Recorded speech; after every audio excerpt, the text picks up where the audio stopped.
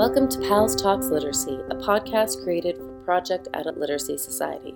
In this podcast, we talk about literacy in all of its forms and the impact it has on people's lives.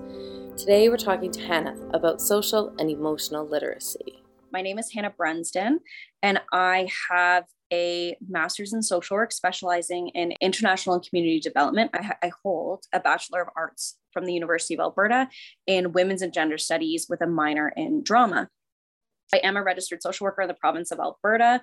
I currently work as a mental health capacity builder for Strathcona County Family and Community Services. So my job is really to go into junior high classrooms and I teach students about mental health and topics related to mental health. I try to increase the students and the teachers' mental health literacy and understanding of what is mental health, how do their emotions impact their lives and their decisions and the situations that they're in, and then really focusing on increasing their skills in being able to understand how they're feeling and then what they can do when they feel a strong emotion to be able to regulate their emotions better, because humans are not very good at that. So that's my work. But then I am so much more than just a person who works. I am really good at sleeping. I am also a Quidditch player. I am a musical theater enthusiast. I watch too much Netflix. I hang out with my dog. I am a recent new homeowner, and someday I will do an open mic for stand-up comedy. And I love chocolate because it's delicious. I think that's me. I enjoyed all of the detail. I'm so excited to chat with you about literacy today, because people often think of literacy in terms of just like reading and writing. But a lot of the things that I spend my time thinking about is emotional literacy and also physical literacy, and in different ways. I spend a lot of my time thinking about emotional literacy because my entire job is trying to increase the understanding in young people of their emotions, because everyone knows when they feel something, but it can be very, very challenging for people who aren't taught this is the name for what you're feeling. And then when it comes to emotional literacy, also, what can you do with that feeling? And how can you get to a point, like if you're feeling very escalate, like if you're very upset or very stressed or very anxious or scared, how can you know that you're feeling that way? And then what can you do to bring yourself back down and calm yourself down? So a lot of my work is in increasing emotional literacy in young teenagers. I have always thought that I'm a very emotionally literate person. Like I'm emotionally intelligent or whatever. Like I know how I'm feeling and I know what to do and all of that. But it's been very interesting knowing how you're feeling and being able to like name those things, but then also knowing what to do about those things and then how to proceed through those things. And so what I mean by that is I can say, oh, that interaction made me feel really uncomfortable. And so I'm able to understand how I'm feeling. But because I have been like socialized as a young woman my entire life, I have never had the ability to be able to, when I'm in that interaction, set a boundary or be able to communicate my needs or my discomfort with that interaction, to be able to like set that boundary. And so that's something I think that's been really interesting, is trying to teach kiddos who are like 10 years old about, you need to recognize how you're feeling and you need to communicate that with other, like you need to be able to understand what you're feeling and then be able to communicate it out, and then also recognize your needs and be able to tell others like what your needs are. And I start looking around and noticing that there are so many adults in my life, and really everyone, who this is something that we struggle with all the time, because we were so focused on being taught reading and writing and math and science. And those things are all really important because those build the foundation for our critical thinking skills and our like common knowledge, but also thinking through the fact that no one sat down and taught me. Well, I mean, my parents did a lot of this work and stuff, but there was no formal like when you feel sad, it's okay to feel sad. These are some things that can happen. These are some things that you can do to take care of yourself when you're feeling that way. And like, if someone else is bothering you, like I was in the age, and I think this is still being taught, but like if a boy is bothering you or teasing you, he probably likes you. And but it makes me upset. It makes me uncomfortable. And so being able to get to that stage where you're able to recognize that, but like there was no teacher that was like, you can tell him to stop. And if he doesn't stop, then you escalate that, right? Because I think for me, literacy is really about communication, right? Being able to take in information, understand, and then communicate it out. And so being able to take in information or understand information about how you're feeling, and then being able to communicate to others how you're feeling or how their actions are making you feel. Like that's something that we really struggle with. And I think too, it's interesting to think about the way that COVID has impacted that, because also social literacy has changed so much. The socialization, like it's really interesting to watch, because it's really a struggle to be able to watch them like try to communicate with each other. And so that social literacy is really tough. And same with adults, because like we don't know how to interact with each other anymore. Like it's weird. I was just going to say, as adults, we grew up where we were always in groups of people. We were always close together. It was almost taught in a way, for me at least, you know, when you know people, you go up and you hug them, or you can put your arm around them or whatever. But now, after 2.5, 3 years, I don't even know how long it's been now, where you're supposed to be 6 feet apart and you're supposed to be wearing your mask, you're just being more conscious of things. I look at those and I think, oh, like, hi, no, I don't want to shake your hand. Or we went to a gathering and we all kind of were in a room and everyone was vaccinated, but we literally didn't know how to talk to strangers anymore. And everyone had this moment together. And it was in a way kind of really cool, because we all noticed it at the same time. Mm-hmm. But we also were like, we don't know how to interact anymore. Hi, my name is Erin. I am acting like a 5-year-old because I don't know what we're supposed to do anymore. And I think it's really interesting, while you were talking about all those things, I'm like, yeah. And then there's like the trauma portion of that comes in as well, where I deal with more adults right now. And so the adults that I deal with come from many different countries. They come from many different situations. And sometimes you can tell that there was a trauma. Mm-hmm. How they interact is different, and how they function and process their emotions is different because of what happened. Absolutely. Well, and that's a huge piece, because like when we think about any kind of literacy, reading and writing, we always think about it in terms of the standard, or this is how you teach a kid to read. But then as soon as you layer on like a learning disability, of course, those things are going to impact that. And then it's the same with emotional literacy, but trauma is a huge thing that impacts people, right? It impacts the way that you feel in your body, which is going to impact how you're going to feel your emotions. And again, with that like social literacy as well, because we're just starting to learn about how to recognize how experiences impact other people and how these like traumatic events can really impact people, it really changes the way that we think about like how does that inform our ability to socialize with people, when recognizing that everyone has different needs and everyone has different experiences. And then add on COVID on top of that, it's just like, it keeps it very interesting. Well, yeah, with COVID, it's interesting to watch people sort of as we're loosening a lot of the restrictions and all of that. And some people are wearing masks and some people aren't. And at our work, we want you to still wear a mask when you're in the office. And so they'll come in and then they go, oh yeah, my mask. And like, they're pretty good about it. That's not a big issue, but it's interesting to see how different people react to those things.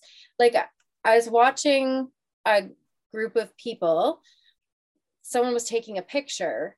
And so the individual that was in the picture took down their mask, and someone else came running over to like photobomb, which previous to COVID would have just been a funny joke, right? But because they had taken down their mask, the uncomfort level, or the level of uncomfort, was visible because the other person wasn't wearing a mask and they'd just taken theirs off. And the person who ran into photobomb didn't notice. And it's one of those things where I'm like, oh, you have to pay attention. I have young kids and I'm like, can you see how this is happening? And sometimes they just don't, because they're not old enough. They're not looking for those things. They haven't had the experience. But it doesn't matter how old you are. No one has been through something like COVID before. And so everyone's responding in a different way or in their own way, but not always watching how everyone else is. Yeah.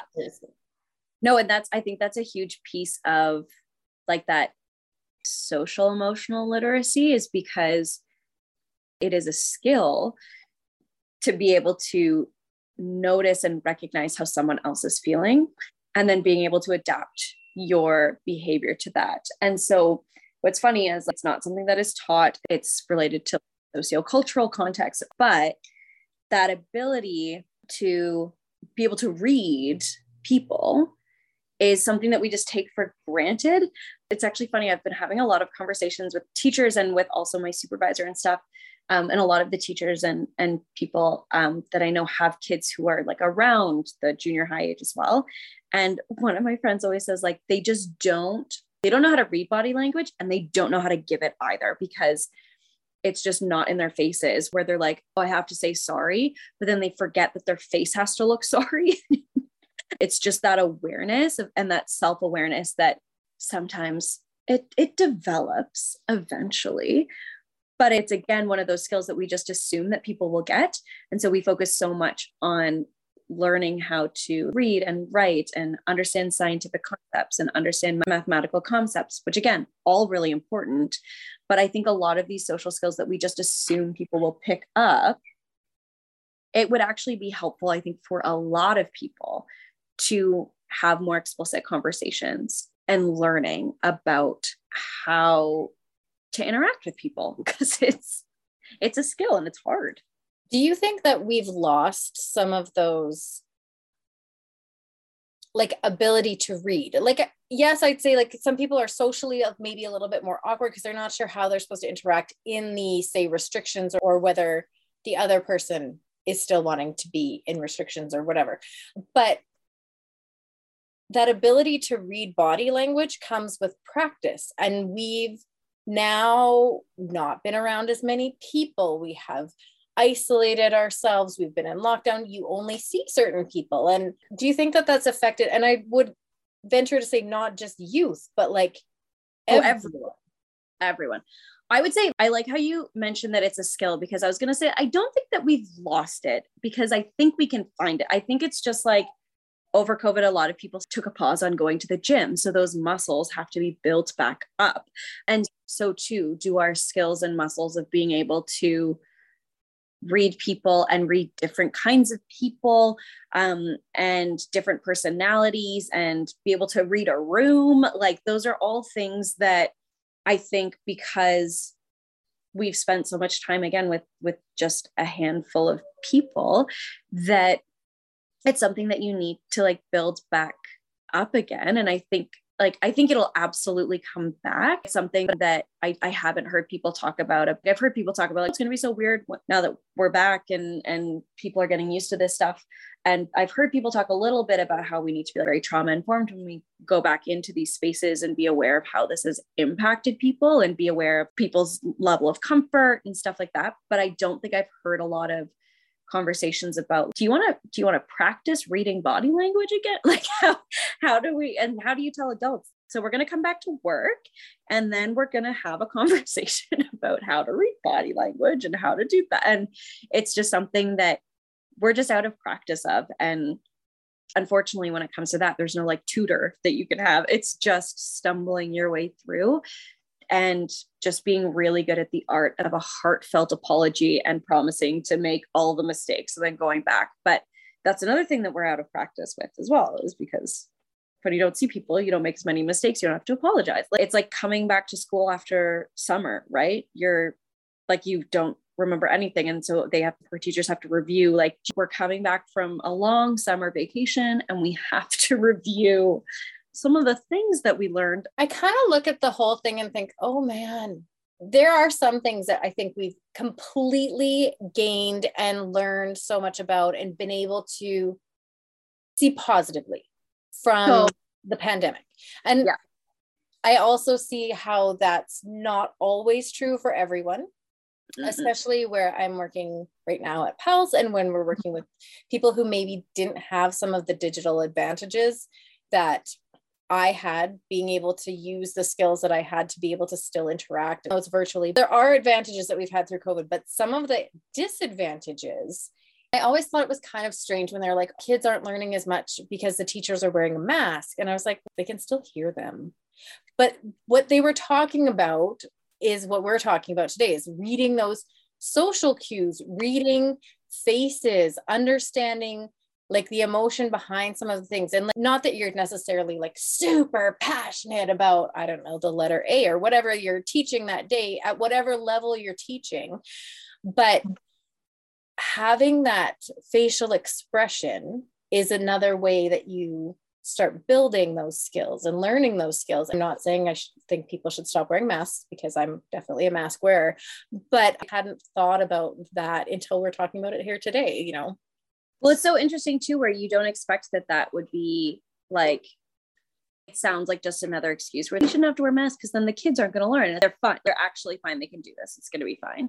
But it's true, because I think it's interesting to just learn about how many things go into the learning experience when it comes to like formal education places where like you expect kids to learn, because kids learn everywhere and so do adults. Surprise. When it comes to schooling, it is something that they're missing. Although this reminds me of a conversation that I was having with my friend's mother-in-law, and she's a doctor, and she was saying that she's so intrigued by the fact that she's been working with some babies and she wears a mask, but when normally you would look at the baby and smile at the baby, and the baby would smile back, because that's a stage of development when they can recognize a smile and mirror that.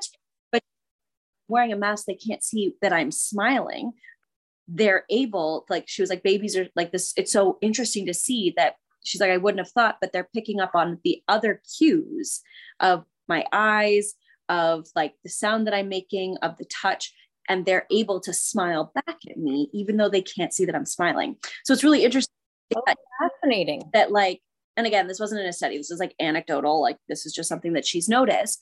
But I took a course once in nonverbal communication.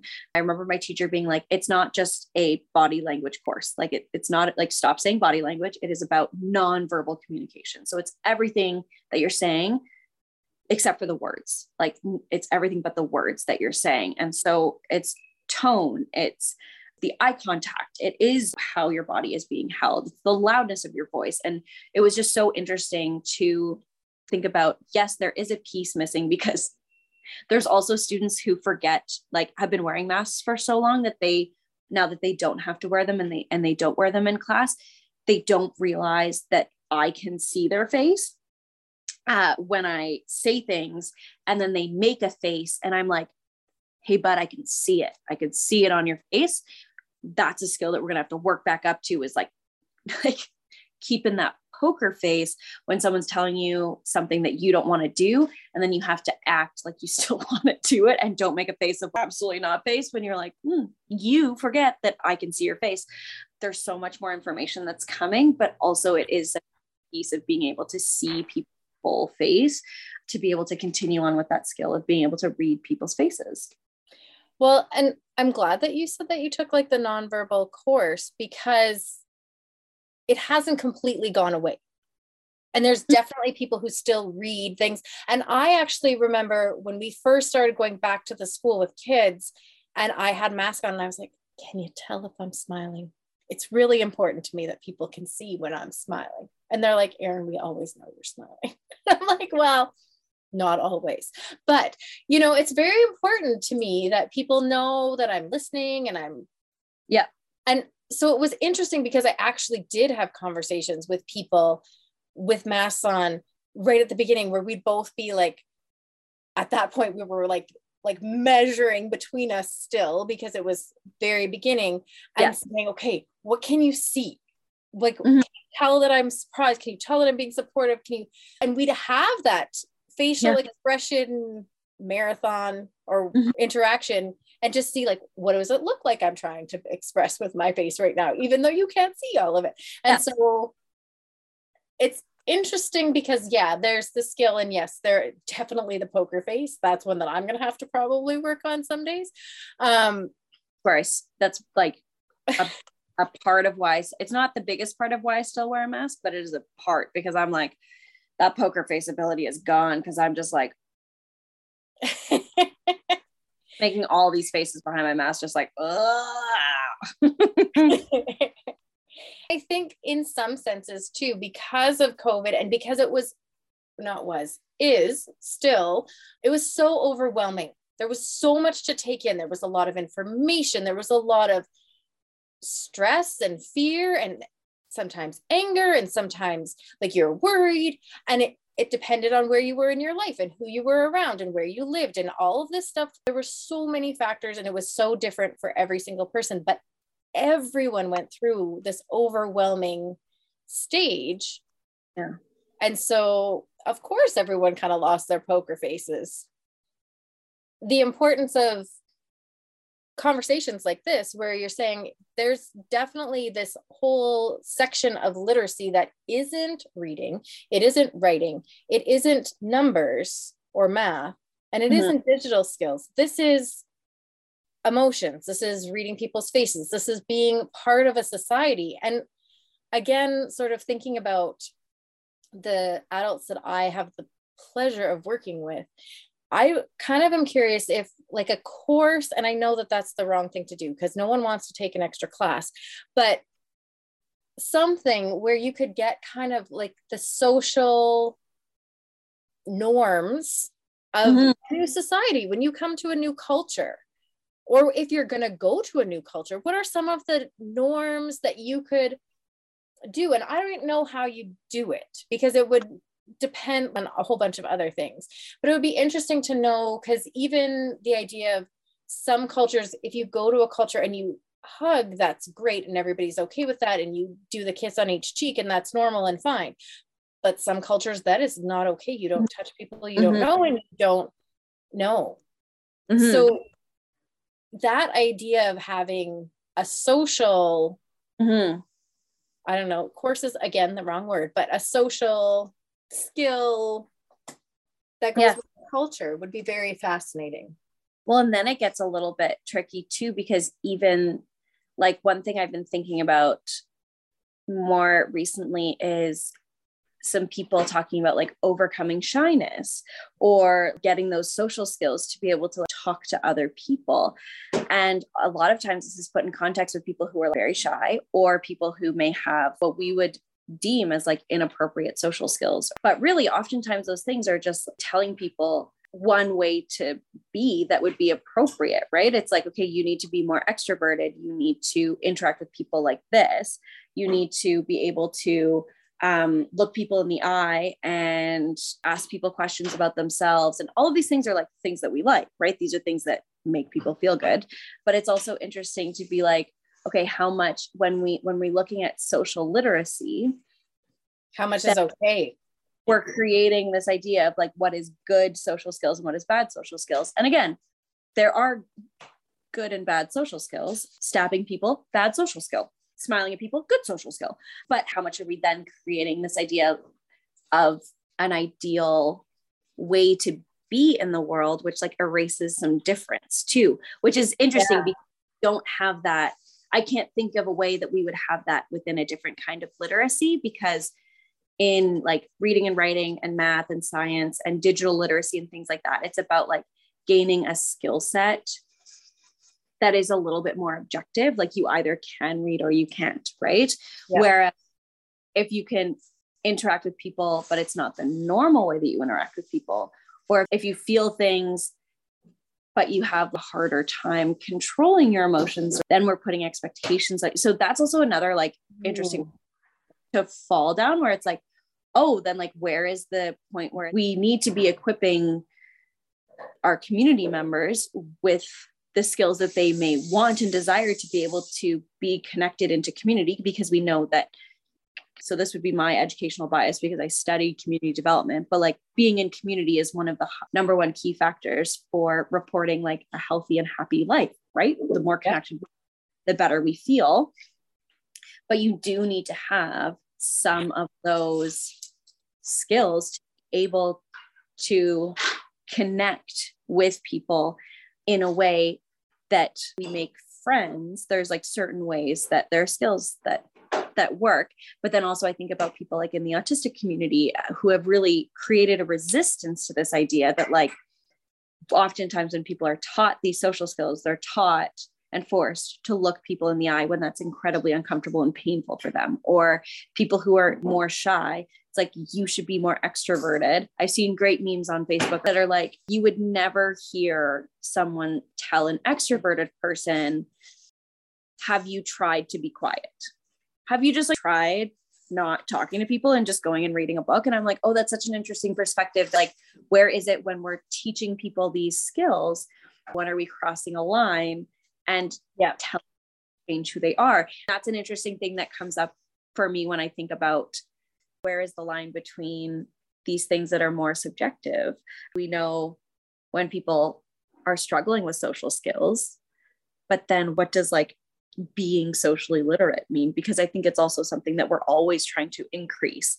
We don't have levels for sure, but I agree with you that we shouldn't be making people feel uncomfortable. And in a way, we've come such a long way with, or at least I hope that we've come such a long way with accepting people the way they are and really learning ourselves where people are at and meeting people where they're at and not trying to, especially coming from like an education point of view, like if they're not comfortable looking you in the eye, then you just learn that, or you ask, are you not comfortable looking me in the eye? Okay, then I just need to know that so that I'm not trying to force you to do it, right? So I think becoming socially literate, though, that's what you need, right? Like you need to know which questions to ask or to look for, and then respect that not everyone's going to interact and want to be like you. And I think we see that all the time where people just assume because I'm this way, you should follow and be like this. But as a society, we need to we really need to focus on saying, I am like this. How can I interact with you to where you're comfortable? You're so right. A true social literacy or emotional literacy or interpersonal literacy would be being flexible and being able to recognize who you are and then understand and meet people where they're at as well. So smart. If we're looking to teach social or emotional literacy, do you have any suggestions as to how we could do that? I would say with my background and passion for theater, my experience with theater and drama really inform all the work that I'm doing, because having like most of the learning that I've done about emotions and understanding how I feel like it was very hard for me as a young person, and I assume lots of people, to really understand how am I feeling and how do I communicate that. It's a lot easier to get to the point where you can recognize, and it feels safer too. Maybe that's why it's easier to explore how a character's feeling and how they communicate that. And that's really been a great way for me to come into understanding how I'm feeling and how I can express that to others, because having that foundation, I really did receive like an emotional literacy education and a social literacy education because of the theater training that you receive, because everything that you're learning is, how is your character feeling? How does that impact the body? How do you communicate how you're feeling with the audience, with words and without words? How are you interacting with this person? What does this character want? How are they trying to get it? Like all of these things are really useful skills in your own life when you just take away the fact that it's no longer a character, it's just you. I think that was probably one of the best ways that I got to learn and practice, and why I think it's so important that whenever I'm working with students, what I like to do is try to bring in some of that stuff, and why I get to be part of drama classes now, which is my favorite part of the week, where I get to be like, this this really connects for me when it comes to thinking about mental health and thinking about theater, because everything that you do when you're learning how to be on stage, put aside the fact that you're also learning like self-confidence and like public speaking and being able to get up in front of people and being vulnerable and like building community and building trust, like put away all of those wonderful things. Even if that wasn't there, you're learning about, how do I express an emotion? How do I feel that in my body? Because when you're like a good actor, you're taught immediately, you can't just act, you're feeling what the character's feeling. So what does that feel like? So then you're learning the skills of reflection and self-reflection, like all of these things that I just thought was like fun, because then I could be on stage with my friends. Like, I'm like, thank goodness I got to do that, because then of course it makes sense that I enjoyed that and then would enjoy teaching students about mental health, because it has everything to do with it. I think that is one way that I was really able to increase that literacy, was practicing and practicing and practicing, feeling something and showing it in my body and communicating it out to an audience, and then getting in front of people and having to talk to people about how my character was feeling and what my character's thoughts were. Once you do that, you become a better communicator and you become better at recognizing your emotions. You're doing all of that like socializing, and you have a built-in community that you're building, and then that increases your connection and all that good serotonin stuff. I think that was such a key part of being able to learn and understand and practice, because I mean, you can practice those skills of like emotional literacy and of like social literacy, but when you're in school, you can like read and write the test and see if you remember those math numbers, and that's like a safe environment to practice. But you don't really have that safe environment to practice those skills, because every time you feel something, it's your real life, and it's like high stakes. I always tell the students, like, remember when you were like in kindergarten and you and your friend like got into a fight over a crayon, and you're not friends with that person like to this day? And they're like, yeah. And I'm like, that was super high stakes. It was like friendship over. So that's high stakes. Like, you don't have a safe place to practice conflict or to practice emotions. It's always your life, and it's going to impact your life. Whereas on stage, that's where you get that safe place to practice and do that test and try it. Hannah, thank you so much for all of your words and thoughts, and allowing us to have this conversation about the importance of how our faces and our bodies and all of the other parts of us besides our words speak for us. This podcast was recorded on Treaty 6 territory. We respect the First Nations, Métis, Inuit, and all of the First Peoples of Canada, whose presence continues to enrich our community.